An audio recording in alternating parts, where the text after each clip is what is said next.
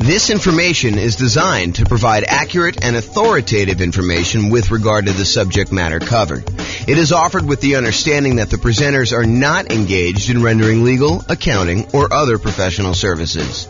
If legal advice or other expert advice is required, the services of a competent professional should be sought. Welcome to the Erie Real Estate Investing and Real Estate Financial Planning Podcast. Learn all about investing in real estate in Erie, Pennsylvania, with a combination of real estate financial planning and modeling with numbers specific to Erie, plus syndicated, more generalized recordings of live and pre-recorded real estate investing classes. Not all of them specific to Erie. Be sure to stay tuned after the podcast for a message from our sponsors. Well, good morning and welcome, everyone. This is James Orr, and I have what I could argue is the number one question I get from real estate investors that are just getting started.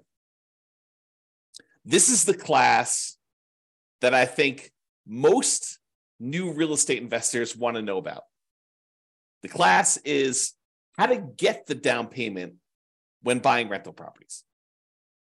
And before I even jump into it, I will tell you that this is not like a magic wand where like all of a sudden I point to a secret spot where all the successful real estate investors have gone to in order to get down payments in the past. It's not like, oh, it's always hidden under this one rock out in the yard. No, it's not that at all. Oh my goodness. There's definitely some, I don't know, typical, more common places to go to. But a lot of times for many real estate investors, it is working.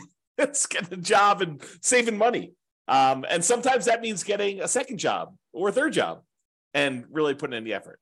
I've got some more creative strategies as well, but that is probably the most common one. And so you'll see it. Okay, so I'm not just talking about down payment either. I think a lot of folks think, oh, it's all about the down payment. Well, it's largely about the down payment, but it also is the total cost to close. So your down payment plus your closing costs, if you're going to buy down the interest rate in the loan, you're doing that, plus all those extra fees you have for when you're buying a property. Like, it's the whole thing. In addition to that, plus reserves, because you would be silly. You would be foolish to invest in real estate without having adequate reserves. You're asking for trouble. So it's really not just it's not just about down payment. It's about down payment plus the total cost to close plus reserves. Okay, so it's really those things. And I'll even throw in an additional one. Because our markets have gotten so crazy, interest rates are now pushing 7%. And it is really hard, even with my 88 strategies for improving cash flow. It's still pretty hard to do this, especially when you're putting very little down. If you're going to do some type of like nomad strategy or creative financing strategy or something where you're trying to get in really, really light, it is really difficult in a lot of markets, not every market, but a lot of markets to achieve positive cash flow. So I'll even throw an additional part to this. It's not just about down payment. It's not your total cost to close, which it is, but it's also your reserves. And in some cases, if you really wanted to be a prudent real estate investor, someone who is very likely to see it through the inevitable rough times that you're bound to face. I'm not being negative or pessimistic. It's just like, you got to plan for this. At some point walking down the street, your shoelace is going to come untied. That's just the nature of shoelaces. At some point in time, you're going to have your shoelace come untied. May not be every time you walk, may not be every week, may not be every month, may not be every year. But at some point, you got to expect the unexpected to happen. And you just got to bend down, tie your shoelace, and move forward. Don't bitch and complain about it. It's like, you know this is coming. You know that roofs have leaks. You know that tenants occasionally don't pay rent. You have to evict them. It's like, don't be surprised. These things happen, right? So kind of plan for those. All right. So what I was going to say, though, because I've gotten off on all sorts of tangents already, is it's not just about down payment. It's not just about the total cost to close, which is your closing costs and the down payment. It's not just about reserves. It is also about setting aside money to cover the total amount, the cumulative amount of negative cash flow you are likely to have on the rental property. And you can see this on the world's greatest real estate deal analysis spreadsheet. If you go into the overrides tab, it shows you how much cumulative negative cash flow you have on a rental property that you're considering buying. And what basically is doing is it's saying, look, if rents are where they are right now when you buy the property, and rents are going up at whatever number you set in there, most of the time it's set to about 3%, then eventually rents kind of creep up, and your other expenses, taxes, insurance, maintenance, all those also creep up as well. But the thing that usually does not creep up is your mortgage payment. And so after a small enough period of time, usually a few years, although it can be longer depending on how bad your negative cash flow situation is, but after a certain period of time, usually rents creep up enough, and the expenses on the property, the taxes, the insurance, the maintenance, vacancy, whatever else you have got going on in there, that usually creeps up slower than the amount rent is going up. And eventually your negative cash flow goes away. So if rents are kind of creeping up slowly over time due to inflation, then usually the amount of negative cash flow you have eventually goes to zero. So for example, let's say you bought a property and had negative $200 a month cash flow. And the next year, rents went up by $50. And so the next year, I'm oversimplifying, but next year you only have $150 a month negative cash flow. And then the year after that, rents go up another $50. And that year you have negative $100 a month. And the year after that, rents go up another $50 and you only have $50 negative cash flow. And then the year after that, you have break-even cash flow because rents went up another $50. So you could actually sum up, $200 a month times 12 months, about $2,400. The next year, it's about $150 a month negative cash flow times 12 months, which is about $1,800. Plus the next year, it's about $100 times 12 months, which is about $1,200. The next year, it's $50 a month negative times 12 months, which is $600. And you can go add all those together and you get whatever the number happens to be, $5,000-ish or so. It's my guess, just based on doing some really, really, really rough math in my head. So if you were thinking about like saving up, where do you get this down payment from? It's not just down payment. It's the total cost to close, which includes your closing costs and your down payment, plus setting aside an adequate amount for reserves, 6 months of reserves, 12 months of reserves, whatever you believe in. If you're doing something really, really safe and secure, like a savings account, or if you're doing, I'm going to take this money or part of this money and invest in the stock market. If you're doing 12 months of reserves, like we'll talk about reserves in detail in the reserve section, but really it's that total cost to close plus reserves. Now I'm also telling you, if you really want to be prudent and you do have negative cash flow on your property, might not be the worst idea in the world to also set aside that $5,000 in advance that you could use in order to take the negative cash flow that you have from. And you could argue it's really the negative true cash flow, the negative cash flow you'd have after you take into account the benefits from depreciation, cash flow from depreciation. But I will do an entire class on this topic alone. Not today, because today is all about how do you come up with down payments. So we've covered this in a previous class, but this is really about down payments are really about reducing your need to have a down payment, period. And then also producing the down payment that you need in order to buy rental properties. So there are strategies, and we talked about this in the previous class a couple of days ago, and go watch the video on that, about how to go buy a property where you don't need a down payment at all the nothing down loan programs as an example, or maybe doing some creative financing stuff where you don't need as much down payment. So really there are strategies to reduce your need for down payment, which is not what we're covering today. We covered that previously. And then all the strategies for producing the down payment, which is what we plan on covering right now. And as a reminder, we've been focusing in on this down payment thing because that's the class topic, but you still need to have good credit. You still need to have good income. You still need to have low or no other debt to support the loans, with very few exceptions. So realize, while we're talking about strategies to reduce your down payment in the previous class and strategies to produce a down payment, those are really only part of the overall equation for you being able to get the loan. You need good credit, you need good income, you need low or no other debt in order to support the loans, with very few exceptions. The exceptions are things like creative financing and stuff. All right. So any simpleton, any fool could find a reason why, that strategy won't work for me. I'm going to go through a list. I don't know, it's probably about 10 different strategies for coming up with down payment. And you're like, that's silly. I can't do that. I don't live in a city where that's even possible, or I don't have the ability to do that, or I'm already working 60 hours a week, or, input whatever reason, your excuse for not doing the things that I'm going to suggest you're doing. Any fool Any simpleton can come up with a reason why that will not work for you. But it is a sign of your intelligence. It's a sign of your grit, of your resourcefulness, of your resolve to get it done no matter what comes up, to figure out a way to make the suggestions I am giving to you apply to your very specific situation. To take the general idea and say, well, that's not exactly my situation, but I could sort of look at my whatever it is like that, and I could make that work, and I could use that as a way to get some or all of my down payment. Okay. With that being said, here's the list.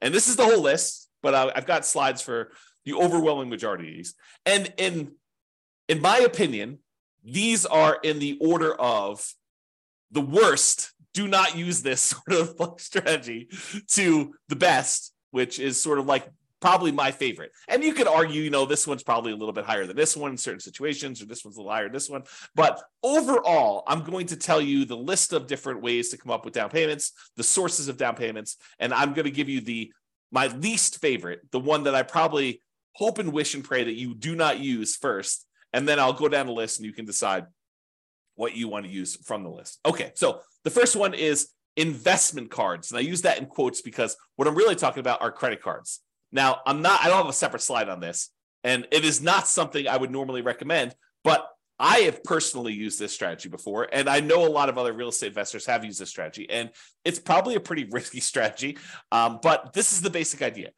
You could, in theory, and in practicality, but it's hard to do in practicality, you could use your credit card in order to go buy a property. If you have a big enough credit line, you could actually buy your property with the credit card, which is what I did, but I'm not suggesting you do that. You could, in a more creative way, use your credit card in order to come up with a down payment for a property. And I'll show you the kind of workaround for this, because it might be really, really hard for you to, write yourself a check from the credit card, use your credit line and then deposit that in your bank account, let it season for however long the lender requires that you season that down payment money before you can actually use it to do it. But then your balance on your credit card is really high and the monthly payment on that credit card is really high. So you got to still be able to qualify for buying the property with this extra balance on there. So it's really difficult to do. But one way that you could do it without having to write yourself a check and do that is, if you think about it, you have your normal living expenses. And you could, not that I'm recommending you do this, but you could decide to put all of your living expenses every time you go get gas or groceries or whatever it is on the credit card and save the cash that you would otherwise be using to pay for those things. Keep that in the savings account that you plan to use for your down payment, and slowly over a month or 2 or 3 or 6, use your credit card to pay all of your personal expenses. And even as I say this, I'm cringing telling you this. But again, we're starting with the worst strategy, okay? But you could go ahead and put all of your personal expenses and all your bills and everything else on your credit card. Let your credit card balance sort of build up. Let your savings of the money that you would otherwise normally spend on all this other stuff kind of build up, and then use that savings account money in order to put a down payment on a property in order to do that. And I will tell you, this is my least favorite strategy. I'm reluctantly even telling you about it because I do not recommend it. Okay, that being said, the next one of all the worst strategies you could possibly do, oh my gosh, because the credit card one was not bad enough. This is the next best one step up from using your credit cards. Oh my goodness. The next step up from using credit cards is if you have other rental properties and the tenants have given you security deposits, and in your state or your city, because there are probably laws for both, you are allowed to do this, because in some you are not allowed to do this. I'll give you an example here when we get to the slide. You could use the security deposits from your tenants to be able to go ahead and use that as a down payment to buy your next property. Again, not my favorite strategy. It is the second worst on the list, but in some really unusual cases, if you're short $1,000, $2,000, $10,000, and you have that sitting in a security deposit account, and the deal of a lifetime comes along, and you have other reserves that are much more painful for you to get at. There's a whole bunch of like caveats I'm adding to this, right? I'm trying to paint a situation where I could sort of, in my mind, justify doing this. I personally have never done this, but you could go ahead and justify. I've done the credit card one, but I've not done the security deposit one. But you could justify taking some security deposits and utilizing that as down payments. We'll talk about that as a strategy. The next worst one, like slightly less worse than the security deposits and better than investment credit cards, is maintenance reserves. So as you own a bunch of rental properties, you should be setting aside money for maintenance on the properties. You know it's coming. We talked about this at the beginning. I mean, you know roofs are going to go bad. You know that you're going to need a plumber at some point. You know that you're going to need to replace flooring. You know you're going to need to upgrade a kitchen at some point in time. You know the HVAC system's going to go, the AC unit, the furnace. You know all those things are the water heater. All those things are going to go out at some point. And so you should be, as like we do in deal analysis, you should be setting aside money each month to plan for those maintenance reserves. And sometimes you get lucky where you'll have a tenant that's lived in a property for 10 years and, knock on wood, nothing breaks. And so you have this account balance that is growing for a property that you own. Maybe even more than one property, 5, 10, 15 properties, 20 properties. And that maintenance reserve account starts looking really attractive because you've got $5,000, $10,000, $15,000, $50,000, $100,000 sitting in this maintenance reserve account for the maintenance on all of your different properties. And you may be very tempted at some point in time to go tap into that maintenance reserve and use that for down payments. I mean, you're taking a risk because you're deciding to use that maintenance money when the roof could be due.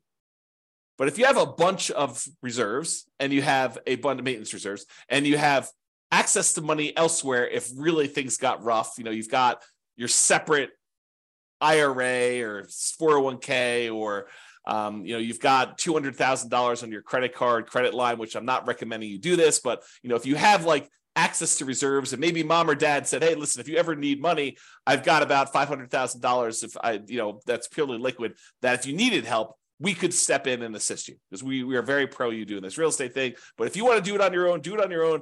But realize that we're here with a backstop of $500,000. Not everyone's got that, right? So you have a backstop in case the maintenance comes up once you've tapped your maintenance reserves to use as down payment. Again, this is like the low end of the list, not what I would recommend. Okay. The next one up on my list, which is a little bit more reasonable, is property equity.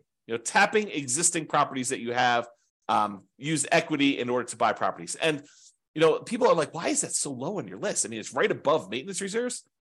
Yeah, because you got to make sure that the equity you're tapping into can support the thing you're doing. So you're almost like borrowing money and paying an interest rate on it in order to then go use that money to do something else. And some people are like, well, I mean, that's what real estate's all about. Maybe. Yeah, I'm not so sure, but we can definitely debate that another day. So I'll go into using property equity to do that. The next one is depreciation. The government gives you a tax benefit of owning a rental property. And so I think you could use the depreciation benefit, the money you're getting from depreciating your other properties, to invest in down payments in future properties. And we'll talk a little bit about that. The next one on the list, and they're getting progressively better, right? You'll notice me hedging myself less as I tell you about these, because they seem legit, as opposed to let me go buy a house and put it on my credit card. It seems a little bit crazy, right? Okay. The next one is retirement account. So if you have access to money in your retirement account, maybe you go and use that money. The next one on the list is family members. We'll talk a little bit about legacy nomad, but accessing money from family members might be a good source of money for investing. Sell stuff you don't want or need. Seems pretty straightforward. Some of these are like master of the obvious, right? Like the ones that I would not normally recommend, those are like the creative ones. I'm like, there's a reason why this is a little bit creative, and you may not have heard it before because we don't usually recommend doing this, But the stuff that's like very like plain vanilla, mainstream, you've heard these before, master of the obvious sort of stuff. Those are the ones that you've heard before because they're the ones that get recommended you know about. And then, as if master of the obvious wasn't a good enough kind of thing for sell stuff you don't need or want, saving money. That's the next one on the list. From a regular job, part-time job, extra job, or business to fund your retirement or build your fortune, which we'll talk about in detail. And I might have some interesting new math to relay to you about that. The next one on the list is partnering, finding a partner who does have the rest of the down payment or all of the down payment in order for you to do that. And then I have rents, including rent from house hacking as a source of down payments for future rental properties. And then my favorite on the list, which is lease option fees. You could do that in your marketplace. Those are probably one of my favorite sources, and I think one of the better sources for down payment. This is where I come into this. Is lease option fees better than saving? I don't know. I think you could make an argument either way on one of those, but I kind of put them in that order. Okay, so let's jump into each one of these. All right, so let's talk about security deposits. So with straight rentals, we're not talking about tenant buyers or anything like that. When tenants rent your property, you usually collect a security deposit. They give you a certain amount of money. In most markets, in normal times, we would set that money aside and hold it for them, that if they turn the property in worse condition or they don't pay their rent or something like that, we could then use that security deposit to make ourselves whole for the things that they were unable to fix. Or, kind of like if they ditch out on us, they disappear, then we will have some money to kind of to be secure, to be made whole for doing that. Okay. These are not tenant buyer option fees. We'll talk about using lease options later. And with lease options, a lot of times the tenant buyer, a tenant who's also going to be buying the property later using an option or a purchase contract, a lot of times they will give us an option fee, non-refundable option fee in most cases, and that money we could use. So we're not talking about that. We're talking about security deposits. They're different. Okay. But as far as security deposits go, in some states, you are unable to touch this money. It must be held in a trust account. So for example, in Colorado, you do not need to hold this money in a separate trust or escrow account if you are not a real estate licensee. If you do not have a real estate brokerage license, you do not need to hold it in a separate trust account. So it's a little bit flexible there if you wanted to tap into it. You do need to find out what the laws are in your own marketplace. Check with your attorney, find out for the laws in your marketplace, because in your marketplace, they may require that you do it. Like, for example, here in Colorado, if you have a real estate license, you must use a trust account. You cannot keep this money in just a regular bank account. You must keep it in a special trust account, not just a bank account that you've designated as a trust account. It's a special type of account that you get from the bank called a trust account, even for your own rental properties, even if you only have one rental property and you're not managing it. So you must, if you are a licensee in Colorado, must use a trust account, even for your own rentals.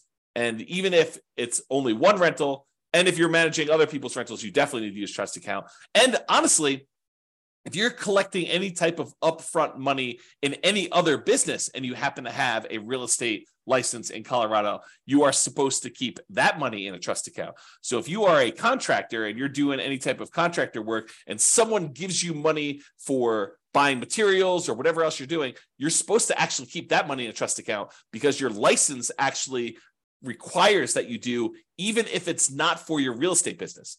And this may be brand new information to some people out there who are doing fix and flips or contractor work on the side, or, they kind of got that and they happen to get their real estate license so that they can get, the real estate commissions or do deals a little bit cheaper or whatever, or access the MLS so they can go look at properties. If you happen to have a real estate license, you're supposed to keep all that in there. So go talk to your attorney and verify that for you. Okay. So you could use these security deposits that the tenant gives you temporarily for down payments. In theory, if you think about this,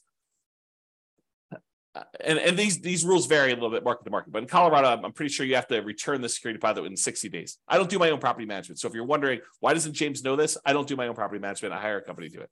But my understanding is that you need to return the security deposit within 60 days. So if you think about it, the tenant gives you 60 days notice, 60 days before their lease expires, that they're not planning on renewing their lease. So you start marketing the property 60 days before their lease expires.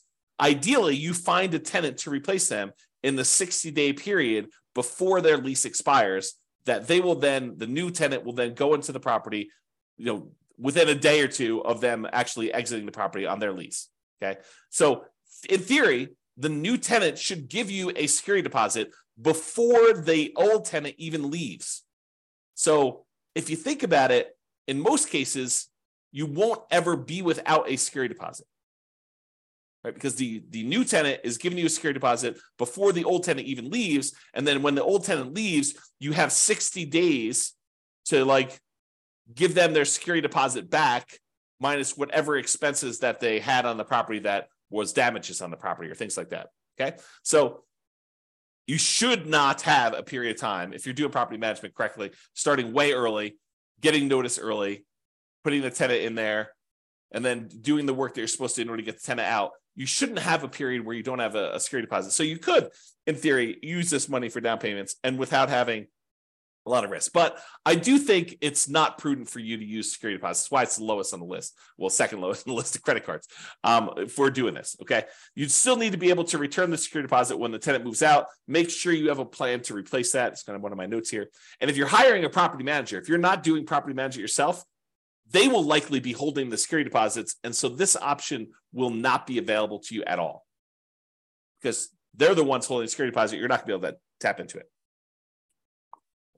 Okay, so we covered security deposits. Let's talk about maintenance reserves. We recommend you set aside money for maintenance on your rental properties. This should be obvious. I mean, we talk about it during deal analysis. We talk about it during capital expense class. All these different times we talk about having maintenance money set aside for your rental property. You should be saving this money in some type of account, letting it accumulate so that when you do have maintenance issues come up, you have the money to go in there and use that. But you could temporarily use this money as down payments. You've been saving up down payments using traditional savings, and you're very close. But the deal that you really, really want just came on the market, and you're $5,000 short. And you have, $50,000 in credit line on your credit card, and maybe $100,000 in your retirement account. So you have money elsewhere that you could use, but it's painful money to get at. And you've got this money sitting in your maintenance account that is not being used. You could temporarily, I think, tap into the maintenance money that you've set aside, knowing full well that if a real maintenance issue came by, you have your credit card, you have your retirement accounts, you could ask mom and dad, you have some other sources. But this is a way for you to, for a very brief period of time, you should not live in a state where your maintenance reserve is zero because you're constantly spending it on down payments. But you could temporarily do that, in my opinion. You decide whatever's right for you. You still need that money set aside for repairs. Another reason why new construction, lower repair need properties, because everything is brand new, everything's at the beginning of their life cycle, might be slightly better, especially for nomads early on, because you're less likely to need that repair money, and you can get your reserves, your maintenance reserves kind of can build up over time. So this is sort of like a plus in the column of buying new construction properties, as an example. All right, so that's maintenance reserves. Property equity. Oh, I just made a mess. Whoops. Let me get tissue here and wipe up the water I just spilled on my desk. Okay. There we go. Property equity. If you have other rental properties, or other properties in general, but rental properties I think is a pretty common one. If you have other properties and you have equity in those properties, you could do a cash out refinance to pull money out to then use for down payments on future properties. And the general rule is, and these can change, so check with your lender. Don't say, James told me it's 20%, so I want the 20% deal James told me about. No, your lender sets the rules. These rules can change over time. Okay, so the general rule is you need to have more than 20% equity for owner-occupant properties, for properties that you're living in order to be able to do a cash-out refinance. So if you don't have at least 26%, probably like 1% for some closing costs, the fee for doing the cash out refi, and 5% to basically pull out, you may not want to even bother. Are you going to do a cash out refinance for 1% of the property? Probably not. You're going to do a cash out refinance for 2%. I mean, even 5% seems a little bit low. But if you start building up some significant equities in properties, you owe 50% loan to value, and you can go all the way up to 80%. That seems pretty significant, where you might want to tap into that to be able to do it. So for owner-occupant properties, you could borrow up to 80% loan to value. You have to have greater than 20% equity if you think about it that way. Or for investment properties, when you're doing cash out refinances, usually it is up to 75% loan to value with 25% of equity. So you can borrow up to 75% of the value of the property. So if you already owe 50%, you're going to do a cash out refinance, you could borrow between 50 and 75. A lot of times you're redoing the whole loan unless you do a HELOC, but you'll access that money by doing it. Now realize, if you're borrowing, especially when you're borrowing smaller and smaller amounts, the cost to access this money could be very high compared to the amount of money you're getting out. And I'll try to give you an example of this. So imagine for a minute that you have an owner-occupied property that you're living in, and you have let's use actual numbers. So it's a $100,000 property, try to make the math easy for you, and you owe $75,000 on it now. Okay, so you owe $75,000 on a property that's worth $100,000. You could technically do a cash out refinance and get up to 80% loan to value, which means you could borrow up to 80%. So there's about $5,000 of equity that you could tap into. But what does it cost you in order to access that $5,000? Well, you'd have to refinance the entire loan. The $75,000 loan would go away and you'd get a new $80,000 loan. Well, what might it cost you to do an $80,000 refinance? Maybe a point.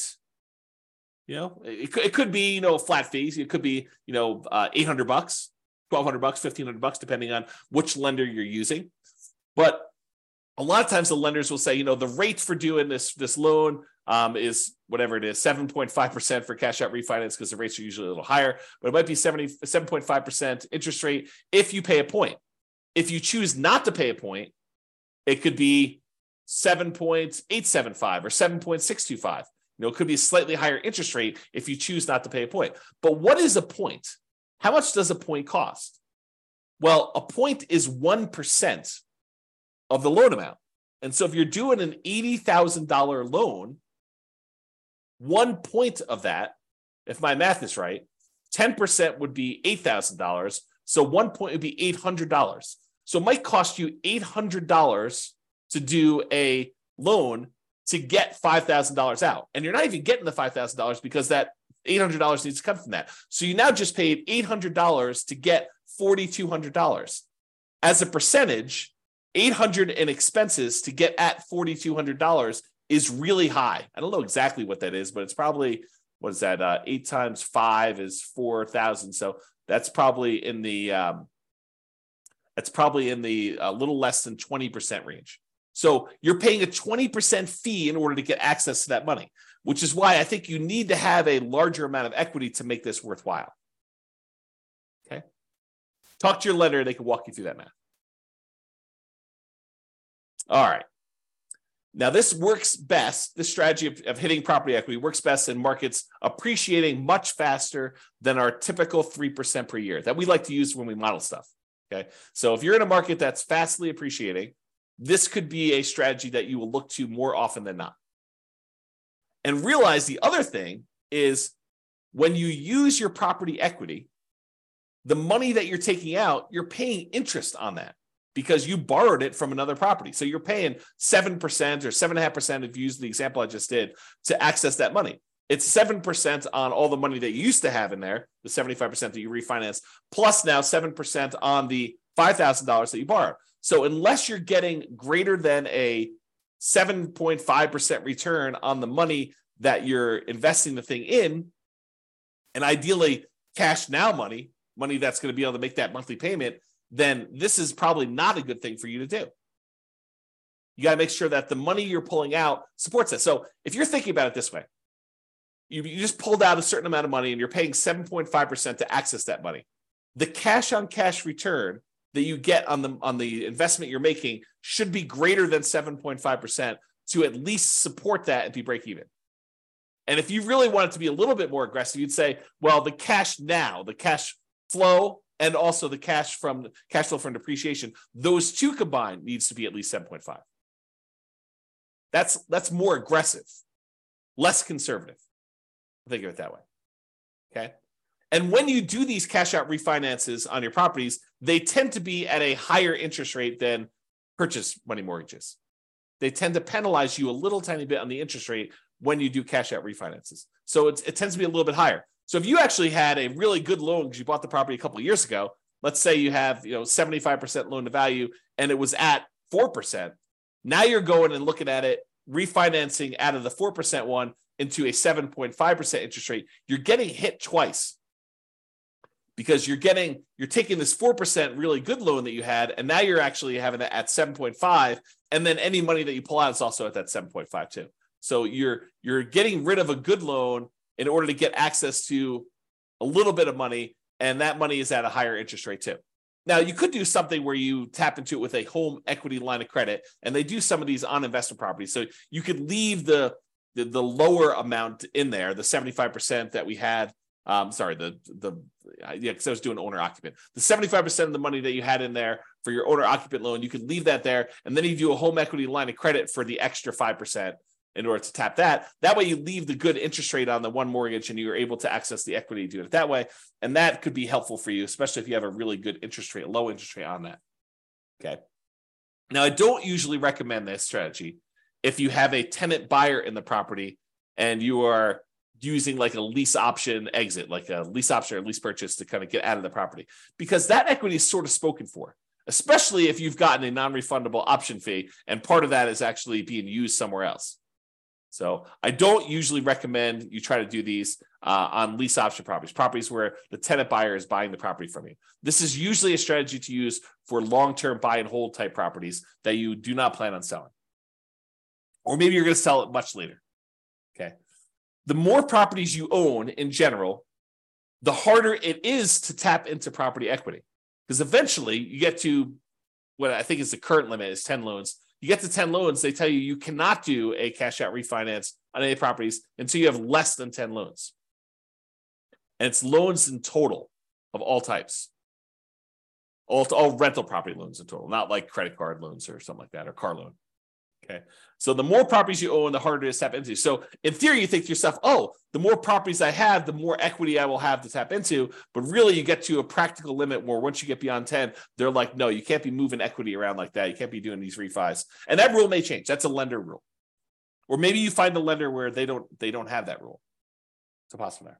So check with your lender for the current guidelines, as it feels like these have changed over time. So sometimes it's 4 properties, sometimes it's 10, sometimes it's 15. I mean, who knows? I don't remember specifically 15, but I do remember at one point 4. I think there was a 6 at one point. I think there's a 10. I could be remembering wrong, but that's my kind of like faulty memory coming into play there. So for this. All right. So that's property equity. Refinancing properties. So in some rare cases, interest rates declining with a portfolio of rental properties will make you want to do what's called a rate and term refi rather than doing a cash out refi where you try to pull money out. Sometimes you bought properties at 7, like in today's marketplace, and then 5 years from now, maybe your rates are back down to 4. And so you may want to go and do a rate and term refi to improve your cash flow. You're not trying to pull money out, but you're trying to do that. Well, when you go do these rates and term refis, you're refinancing the interest rate and the term of the loan because you're going back to 30 years in a lot of cases, although you don't have to. But a lot of times when you do these rate and term refis, you're extending out the years in order to be a 30-year loan again.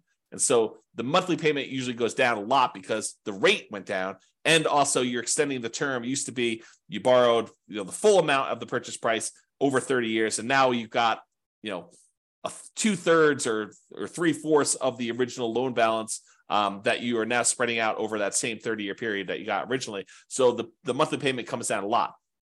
But when you do these rate and term refis, you can usually pull out, and it may vary depending on the lender and when you do these because it may change over time, but you can usually pull out about $2,000 per property and it not be considered a cash out refinance. So usually if you pull money out of a property, it's considered cash out refinance. You get hit with that penalty to the interest rate and you're limited by that loan to value number there. But if you go in there and you say, look, I want to do a rate and term refi, and they allow you to be not perfect. They allow you to say, well, I'm going to refi, and you can go $2,000 over the amount that you owed previously. So you could pull you could actually receive $2,000 at closing a rate and term refi, and it not be considered a cash out refinance. So if you've got 10 properties and you're refining all of them at the same time, then you might be able to go pull out, $20,000, which could help get you partially the way there for down payment.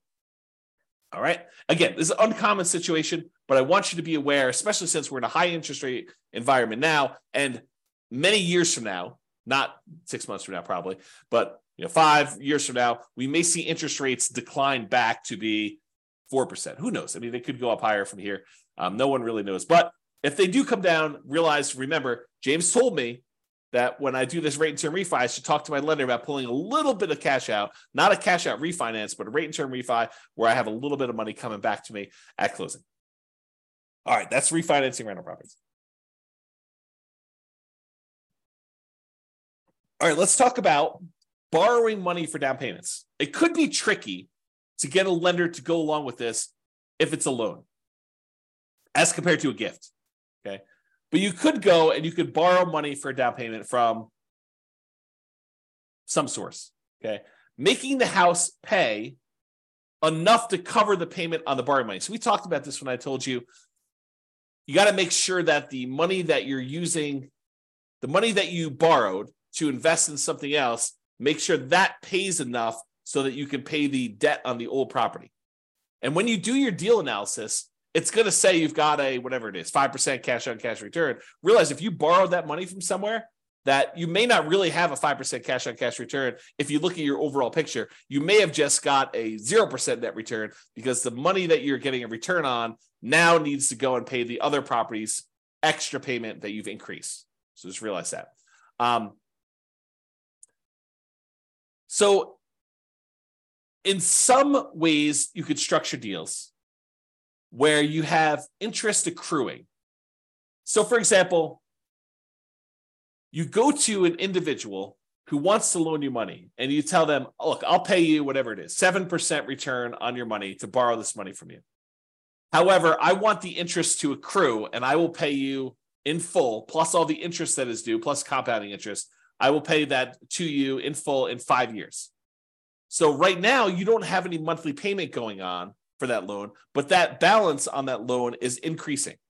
Now, why would a person who is loaning you the money be willing to say, okay, we'll let the interest accrue? Well, one example could be is if they have a retirement account where they're not seeing the monthly payment anyway. It's not like they get the payment and they can go spend that. The money is just, the balance in their account is just growing, even if the monthly payment is going in there. So does it make that much of a difference for them if the money comes in monthly or if it comes in after 5 years in this one big chunk where they get paid back in full? And for a lot of folks, it doesn't matter. Some of them it will, but a lot of folks, it doesn't matter, especially if it's in some type of retirement account. If you're talking about money outside of retirement account, they're trying to use that money to live on. You know, grandma is loaning you $100,000 because she wants the income from that in order to be able to support herself and pay for living expenses. She's going to want monthly payments. She's not going to want that interest to accrue. We do have a whole separate class, which I'll put in the bonus section of the coaching platform on self-directed 401ks and self-directed IRAs, where we talk about this strategy, I believe, in there. So you can go check out that if you're interested in that. This is a bonus. It's not normally part of this material. So I'll put it in there for now. And then I talked about this before. For cash out refinance, does cash flow from either the new property or at least the old property cover the new debt? Because we're talking about borrowing money in order to go buy something else. We need to talk about that there.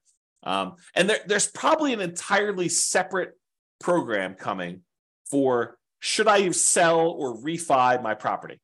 It's probably a totally independent, completely different from this coaching program on how to buy rental properties in the next 90 days when prices are high and interest rates are high and rents are lagging. An entirely separate coaching program on should I sell or refi my rental property? That is probably coming, maybe right after this one.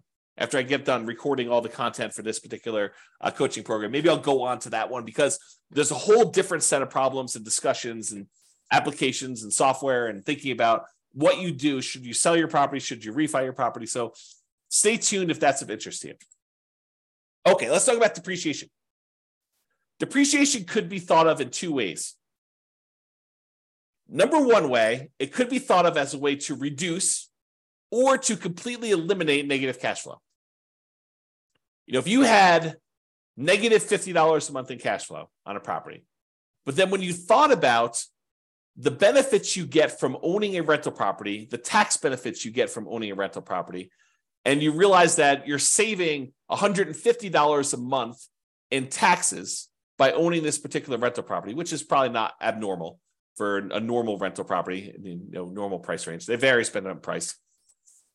But if you think about it, you're getting $150 benefit back in your taxes that if you wanted to, you could go down to your job and say, hey, change my exemptions so that you're taking less out of my paycheck, because at the end of the year, I know I'm getting this amount back on my tax return because I'm getting this depreciation benefit on my rental properties. They would then go and adjust your exemptions, which means that they would take less out of your taxes at work, which means that you'd get more from your paychecks, whatever that is, weekly or biweekly or monthly, which means that you would actually see cash flow, improved money in your bank account by not having to pay those taxes each pay period.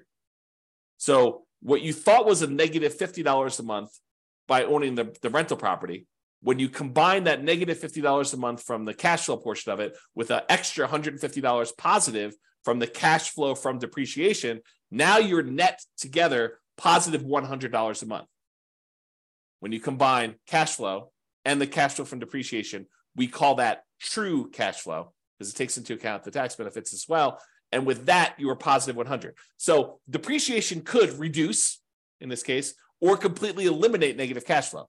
If you had $150 a month of negative cash flow and you got $150 in cash flow from depreciation, those offset. That is now completely eliminated. If you have $300 a month of negative cash flow and you have $150 in cash flow from depreciation, well, it offsets 150 of that 300 and you're left with still $150 negative, so you've reduced it. Okay, this tends to be how I usually talk about it for deal analysis, especially for nomads. And when you're living in the property as an owner-occupant, you do not get depreciation. Depreciation is only on rental properties, but when you convert a property that you are living into an investment property, then you get to take depreciation on that, and that starts. So it doesn't count while you're living in the property, unless you've got roommates. Your roommates are paying you, and then go talk to your tax advisor about how you can offset some of that with depreciation, not all of it. But this tends to be how I discuss this when I talk about deal analysis, especially for nomads. However, it could be a totally different strategy. You could think of this in a totally different way. Instead of taking that $150 a month you are getting from cash flow from depreciation, you could say, hey, I'm not thinking of that as offsetting or improving on my cash flow. What I'm thinking about that is at the end of the year, I'm going to get $150 times 12 months or $1,800 if my math is right. I'm going to get $1,800 at the end of the year, which I could think of as forced savings toward my down payment on my next property. Right? Instead of thinking of it as monthly to offset cash flow, improve cash flow, you could actually think of it as a forced savings account, which at the end of the year, you get that amount back that you can then use to do down payment. So if you've got 5 rentals and you're getting $1,800 per rental to do that, if my math is right, that's like $9,000. So you can think of that as getting $9,000 back at the end of the year that you could then use as down payments to purchase something else. Okay. So yeah, think about it that way. So if you're like the type of person who has a hard time saving money, first of all, that's a skill you should work on. But if you're still working on that skill and you're not quite there yet, this could be a strategy to help you save money in a forced way. You could use it as at the end of the year, I collect this big chunk of depreciation as a rebate on your taxes rather than the cash flow monthly to do that. Okay. All right. I think I covered this already. You don't get depreciation on a property unless it is a rental property. You cannot do this on your owner occupant. And I did talk to your tax advisor if you're getting roommates while you're living in a property. Oh, I will make one other note here because it is time sensitive. So depending on when you're listening to this, this may no longer apply to you. But as of right now, this is March 15th of 2023. As of right now, this year, you can get what's called bonus depreciation. And I'll give you the briefest of explanations because we're talking about depreciation, but I need to do a whole separate class on this. So the idea is this. Typically, when you get depreciation on a rental property, they take the value of the property, not the land. They exclude the land completely, but they take the value of the buildings of the property, and they depreciate that for residential property over 27 and a half years. So the amount of depreciation you get is static. It's fixed. Okay. They take the value of the buildings, they divide by 27 and a half, and that is the amount of depreciation you get over that time period. So 27 and a half years. However, the government allows you to do two different things right now. One thing is you can itemize through a engineering study the different lifespans of different components to your property. So instead of taking the entire building and saying everything is one homogeneous mass, and I'm going to take the depreciation over the entire 27 and a half years. If you hire an engineer to come in and do a study for you, they could say, hey, look, the carpets only have a lifespan of whatever it is. I don't know these from memory, but let's say it's 5 years. They could say the carpets have a lifespan of 5 years and they're worth X number of dollars. And so you can depreciate the carpets over 5 years instead of 27 and a half years. So really you're carving out part of the overall building and you're speeding up how fast you can take depreciation on certain parts. And so you could do that with flooring, you could do that with kitchen cabinets, maybe you could do that with roofs or windows or whatever else you want to do. The engineering study is what goes and does this, and I'm not an expert on that part, but they can go ahead and take all those things and they can speed up how fast you can collect that depreciation in such a way that what we used to be over 27 and a half years, you'd take $150 a month for the entire period. Now you might be able to take $600 a month for the first 5 years, and then $400 a month for the next 5 years after that. And then after that, it might go down below the 150, but then it's only $75 a month for the next, whatever that is. I can't do the math in my head, 17 and a half years, whatever it is. Okay. So what you do is you don't change how much depreciation you get. You change when you can take it. You kind of move it up, you compress time, and you get a little bit there. So that's the idea of getting an engineering study and doing kind of like this, I'm forgetting the term for it, but it's this accelerated depreciation. Maybe that's what it is. It's accelerated depreciation. There's a second type though as well. And my understanding is right now, temporarily in the tax code, this year you could take 80% of the bonus depreciation. So you can even compress time even more and get a certain amount of depreciation really far up front and get this significant amount this year as a bonus depreciation. So this year, my understanding is it's 80%. Next year, it's 60%. The year after that, it's 40%. The year after that, it's 20%. And then it goes back down to zero. And they may come back in and change the tax law. This has come back in to the tax law, gone out in different forms, slight variations of it. So this is gone into the tax code over time. It seems to be an incentive they use in order to kind of stimulate the economy. But it goes away. This is 80% in 2023, 60% in 2024, 40% in 2025, 20% in 2026, and then zero in 2027. I think that's the math. You can go check with your tax advisor to understand this, but you can get this bonus depreciation and get a lot more depreciation benefit in year one as a bonus than it is over that period of time. That's my understanding. Again, as a layman, I'm not a tax professional. This is not what I do for a living, but that's my understanding of how the bonus depreciation works. And it's for a limited time. So if you buy properties this year, you get the 80% bonus. If you buy it next year, you can only get a 60%. If you only get a 40%, you only get 20%, you only get a zero. But you can still do that accelerated depreciation thing where you hire the engineering study. That still exists. That's not going away, as far as I know. So anyway, that's the kind of brief talk on depreciation. Go seek out more information if that's something that's interesting to you. Talk to your tax advisor. All right, retirement accounts. So your retirement accounts and other people's retirement accounts as partners could be a source of down payments for you. You could use some of the money from your retirement account to fund your retirement, basically buy rental properties. You could change asset classes from investing in stocks or bonds or CDs to real estate. Many cases, you will need to change your retirement account from a traditional brokerage-held retirement account to a self-directed retirement account in order to be able to use your own, or if someone else is using their money, they would need to have probably a self-directed IRA or self-directed 401k or some other type of account like that in order to be able to invest in your deals, to be able to make a loan to you in order for you to invest that way. Okay. So in some cases, it may even be worthwhile for you to pay the penalty to access the retirement accounts. Imagine you have just a ridiculously amazing investment property that you really need extra money in order to tap into. And the penalty for accessing your retirement accounts is 10%. So you'd have to overcome the hurdle of paying the 10% penalty plus whatever makes sense for you to get on the deal itself in order to do that. But in some cases, the real estate deals can be so good that it might be worthwhile doing that. Okay. All right, family members. And I have a little note in here about legacy nomad, but going to family members might be a source of down payments for some people. Not everyone has family that is willing to do this, but a lot of people do. If you share your nomad vision or whatever investing strategy vision you have with your family, your parents, your grandparents, your kids in some cases, this is especially interesting if it's already known that your kids are going to have to support you in retirement.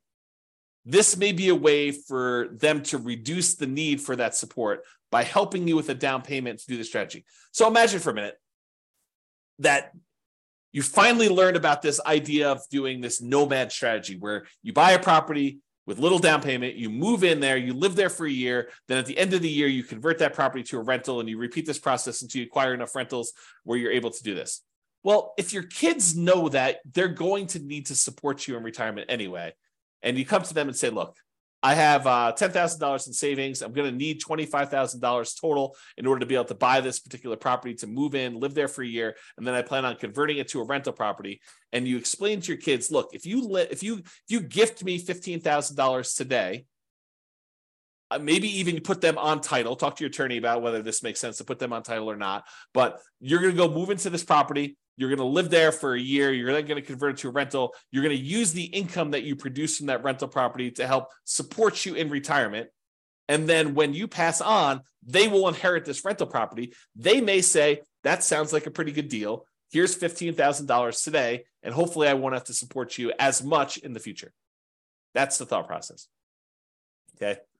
So if you're going to go and ask your family for this stuff, I'm going to read you a quote, which I think would make a difference in how you approach them and how you think about this. So here's the quote from William Hutchison Murray. Until one is committed, there is hesitancy, the chance to draw back, always ineffectiveness. Concerning all acts of initiative and creation, there is one elementary truth, that ignorance of which kills countless ideas and splendid plans. That the moment one definitely commits oneself, then providence moves too. All sorts of things occur to help one that would never otherwise have occurred. A whole stream of events issues from the decision, raising in one's favor all manner of unforeseen incidents and meetings and material assistance, which no man could have dreamed would have come his way. Whatever you can do or dream you can do, begin it. Boldness has genius, power, and magic in it. Begin it now. So that's the end of the quote. So in general, I think it's better if you're planning on going to Thanksgiving dinner and to talk to your family about this idea of maybe you might be willing to help me with my down payments or get involved in this real estate investing thing. If you don't show up unprepared, having done zero work, if you've been doing stuff for 6 months before Thanksgiving dinner, going to see properties, saving money yourself, improving on your credit, learning how to manage properties, learning about the strategy, doing all the things that you are supposed to do as if they are going to say yes at the Thanksgiving table, even if they say no. But you doing the work, if you take action, if you commit and you do the things that you know you're supposed to do, I think someone who sees that you've been putting in effort for 6 months and doing all this work and doing the things that you're supposed to do at like a really high level, not half-assing it, but like you've really put in the stuff and you're really committed to doing this, I think there's a improved chance that they will go along with it. Okay. In general, it's better for you to contribute part of the down payment and ask for help making up the difference than it is for you to ask for the whole thing. In other words, don't ask your family for 100% of the down payment. You should be saving and saying, look, my savings rate right now, I've increased it. It's now at $200 a month or $2,000 a month or whatever makes sense for you. And so it'll take me this number of months. But, if you're willing to help, we could speed this thing up and I can get going right away. Speed is going to help us have improved results, whatever you need to do. Show them you're committed. Share with them what you have done and ask them if they'd be willing to help you make up the difference if you need some help. Demonstrate the part-time job, the education, the research, the effort, all the things that you're doing in order to get yourself there. And you are planning on doing this whether they help or not. Then see if they help. That's a better approach, in my opinion. All right. Continuing on with our list. Sell stuff. Use a garage sale, a yard sale, Facebook Marketplace, Craigslist. Get rid of the stuff that you don't need. Get money for it. Use that money in order to fund the purchases of your rental properties or whatever you're doing. An added benefit, especially if you're doing nomad, is any stuff you sell you don't need to move. So if you're planning on moving and doing Nomad a bunch of times, become lean. Sell the stuff you do not need. You don't need to have that stuff hanging around where you have to move it every time. Go read some books on minimalism or essentialism or whatever the topic is that allows you to sell your stuff and kind of have a light spirit. Okay. All right. Working part-time in your fortune. So there's a great quote from Jim Rohn, and there's a great video about this, but he talks about this. And here's the quote from him. I'm working full-time on my job and part-time on my fortune because profits lead to fortune. And so Jim talks about this idea of, he works his job during the day, and then in the after hours, he works part-time on building his fortune, building his business. So you could work your regular job, support yourself, take as much of that job income as you can to kind of go towards savings. But let's say you live off of all of the job income, but then get a part-time job that allows you to work on your fortune, where you're trying to buy back your time so that you do not have to work at your job for as long. You're using this in order to invest in your financial independence. So for your first, let's say you're in a marketplace where it's a $500,000 purchase price for a home. So for your first $500,000 home, you need about $25,000, really rough math, with a 5% down payment. That's about what you need in order to buy that rental property. So if you work 20 extra hours per week for 50 weeks a year, you would earn $25,000 in 1 year if you earn $25 per hour, or 2 years if you earn $12.50 per hour. So you could go get a job on selling stuff on eBay or selling stuff on Amazon, like fulfillment by Amazon FBA business, or driving for Uber, driving for Lyft, fast food delivery, or some type of Grubhub or Uber Eats or whatever the equivalent is these days, or work at a fast food restaurant, or work at Walmart, or work at any of these other types of places. I think it is relatively easy to find a $12.50 per hour job. Heck, I think my burrito place is hiring at $16 an hour now. Like the burrito, the Qdoba burrito place that I eat at lunch at, I'm pretty sure they're hiring at $16 an hour locally for me. So $12.50 should be a relatively low bar.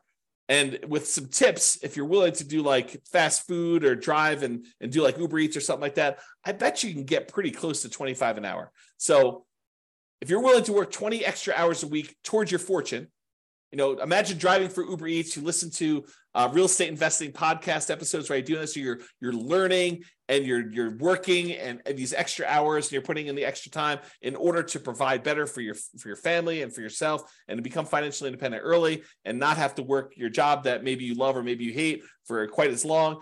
If you work this 20 hours a week for 50 weeks a year to earn $25,000 in 1 year, you might be able to do it if you're earning $25 an hour. In 2 years, if you're earning $12.50 an hour. So it doesn't seem unreasonable.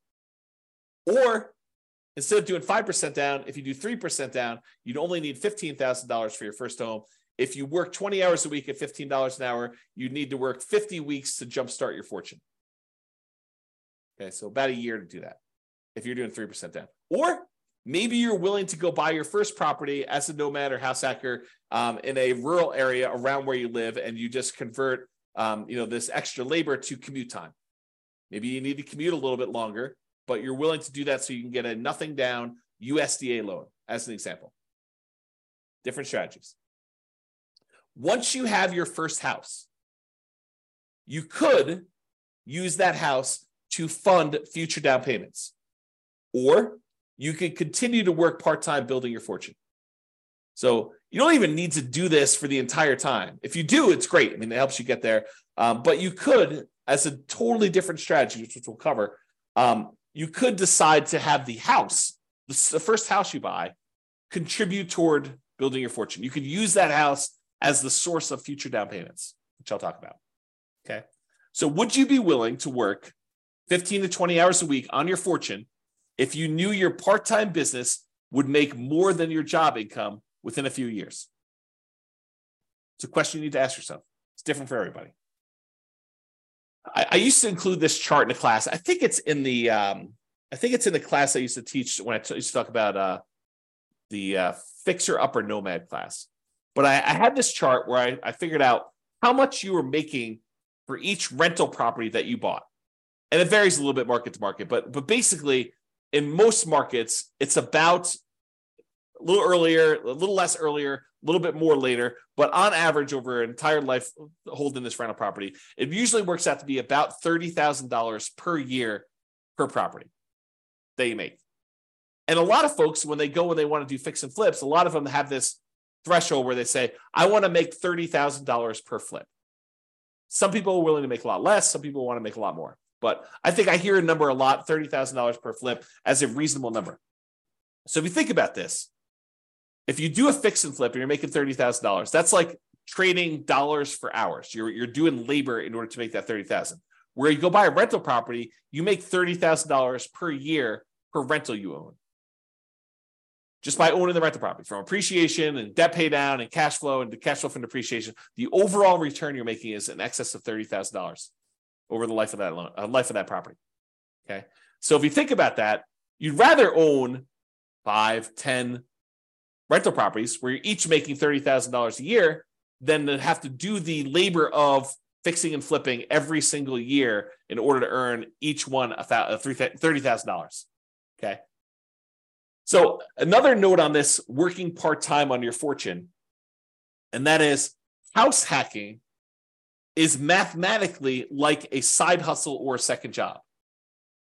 If you think about it, if you decide to house hacking is where you take part of the property that you're living in, you rent it out. Like you rent out bedrooms as an example, or you buy a duplex, triplex, or fourplex, you rent out one of the other units where you're living in one of the units. Okay, that's house hacking. So if you think about house hacking, though, house hacking is like having a side hustle or second job. Because if you imagine you rent out a bedroom and you're collecting $600 a month for that bedroom, or whatever rent is for a bedroom in your marketplace, you're getting $600 a month. That's like having a $600 a month job, mathematically. So if you were making, $20 an hour, $20, is that like working 30 hours for the month?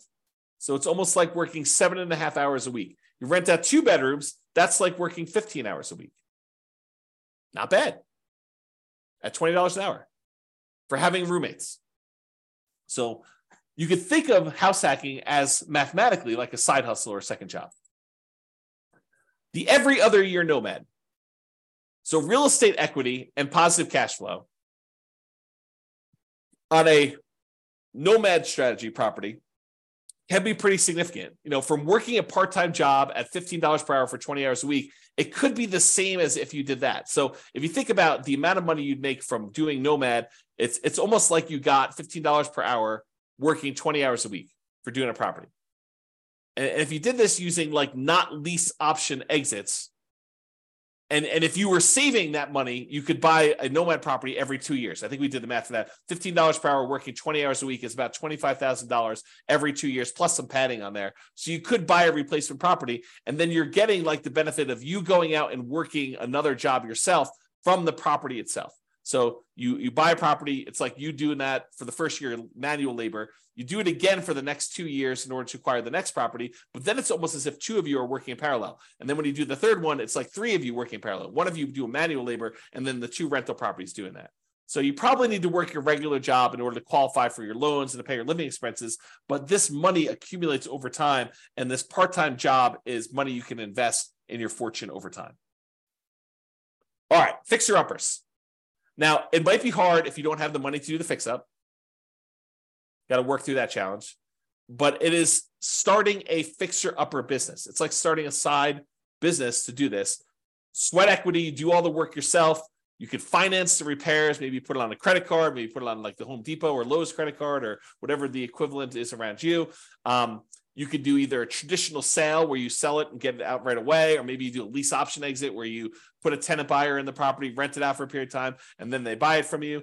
You could use the profits from this as additional down payments, and then you could minimize your down payment by using hard money or private money or rehab loans, or doing nomad to move into the property while you do the fix-up. So you can use all these different strategies in order to start a fixer-upper business as a source of down payments for you in the future. Partners. You could partner with somebody who has down payment money if you don't have it. You provide the deal, you do all the work, you, the partner, or something else gets the loan. So either You get the loan, the partner gets the loan, or you form another LLC, or you bring in a third-party person who actually gets the loan for you. So you could do all this different stuff in order to structure these partnerships, but they could be sources of down payments for you as well. There are plenty of people out there, if you find amazing deals, that are willing to invest in real estate. All right, getting toward the end of this list, rents from existing rental properties. Use the cash flow on your current rentals to help fund payments for future properties. House hacking and getting roommates to help offset your current housing expenses can also be the source of down payments for this. So remember, house hacking is mathematically like getting a side hustle or an additional job. You just use the money from anything you're house hacking with in your current property you're living in, plus any of the rents you've got coming in from any of your rental properties that contributes, raises your savings rate so that you can end up acquiring properties faster and faster over time. If you've seen me do a lot of this analysis, you'll notice a lot of times saving for the first property is the longest period of time. Then once you get that first property, the period to save for the next one tends to get sped up a little bit because you've got extra income coming in from this rental property to help offset that. All right, lease option fees. So this is like the pinnacle. This is the one that I think is probably the best. And I think we've hinted at this a little bit throughout today. But basically, if you find a person who wants to rent the property from you, but then the ability to buy it from you at some point in the future, what we might call a tenant buyer.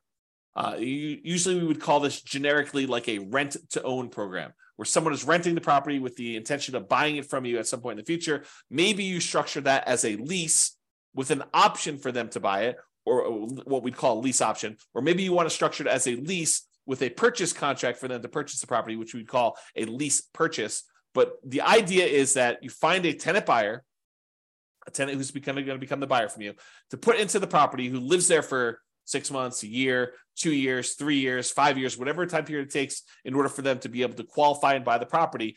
You could structure these in such a way that they give you a non-refundable option fee, and it's completely negotiable. It could be refundable, but in most cases, it's a non-refundable option fee for them to be able to buy the property. And it's also very negotiable as to how this applies. But in most cases, we would apply whatever option fee they give us toward them purchasing the property. So you're taking some money from them that counts as their down payments when they go to buy the property. And then they're moving in, they're living in the property as a renter for a year or 2 or 3. And then at some point in the future, they go get a traditional loan from a lender and they buy the property with traditional financing. They cash you out. They are now the owner. The amount of money they gave you as an option fee, it does apply to their purchase. You just got some of your profit up front early on, and then they're able to buy the property. You get the rest of your profit when they close. Okay. So if you think about this, if you're doing the nomad strategy or you're house hacking and you're trying to buy a property, trying to go buy, your next property, and they're requiring you put up 5% down. Well, if the property you're currently living in that you plan on converting to a rental, if you say, look, instead of converting this to a rental, I'm gonna try to find a tenant buyer who wants to ultimately rent this property and then eventually buy it from me. And I will say to them, look, I will allow you to rent to own this property, lease option, lease purchase, whatever makes sense. And I will allow you to do that, but I need a 5% non-refundable option fee from you, which will count towards you purchasing the property when you go to buy it. But it's non-refundable if you don't, your choice. I require a 5% non-refundable option fee.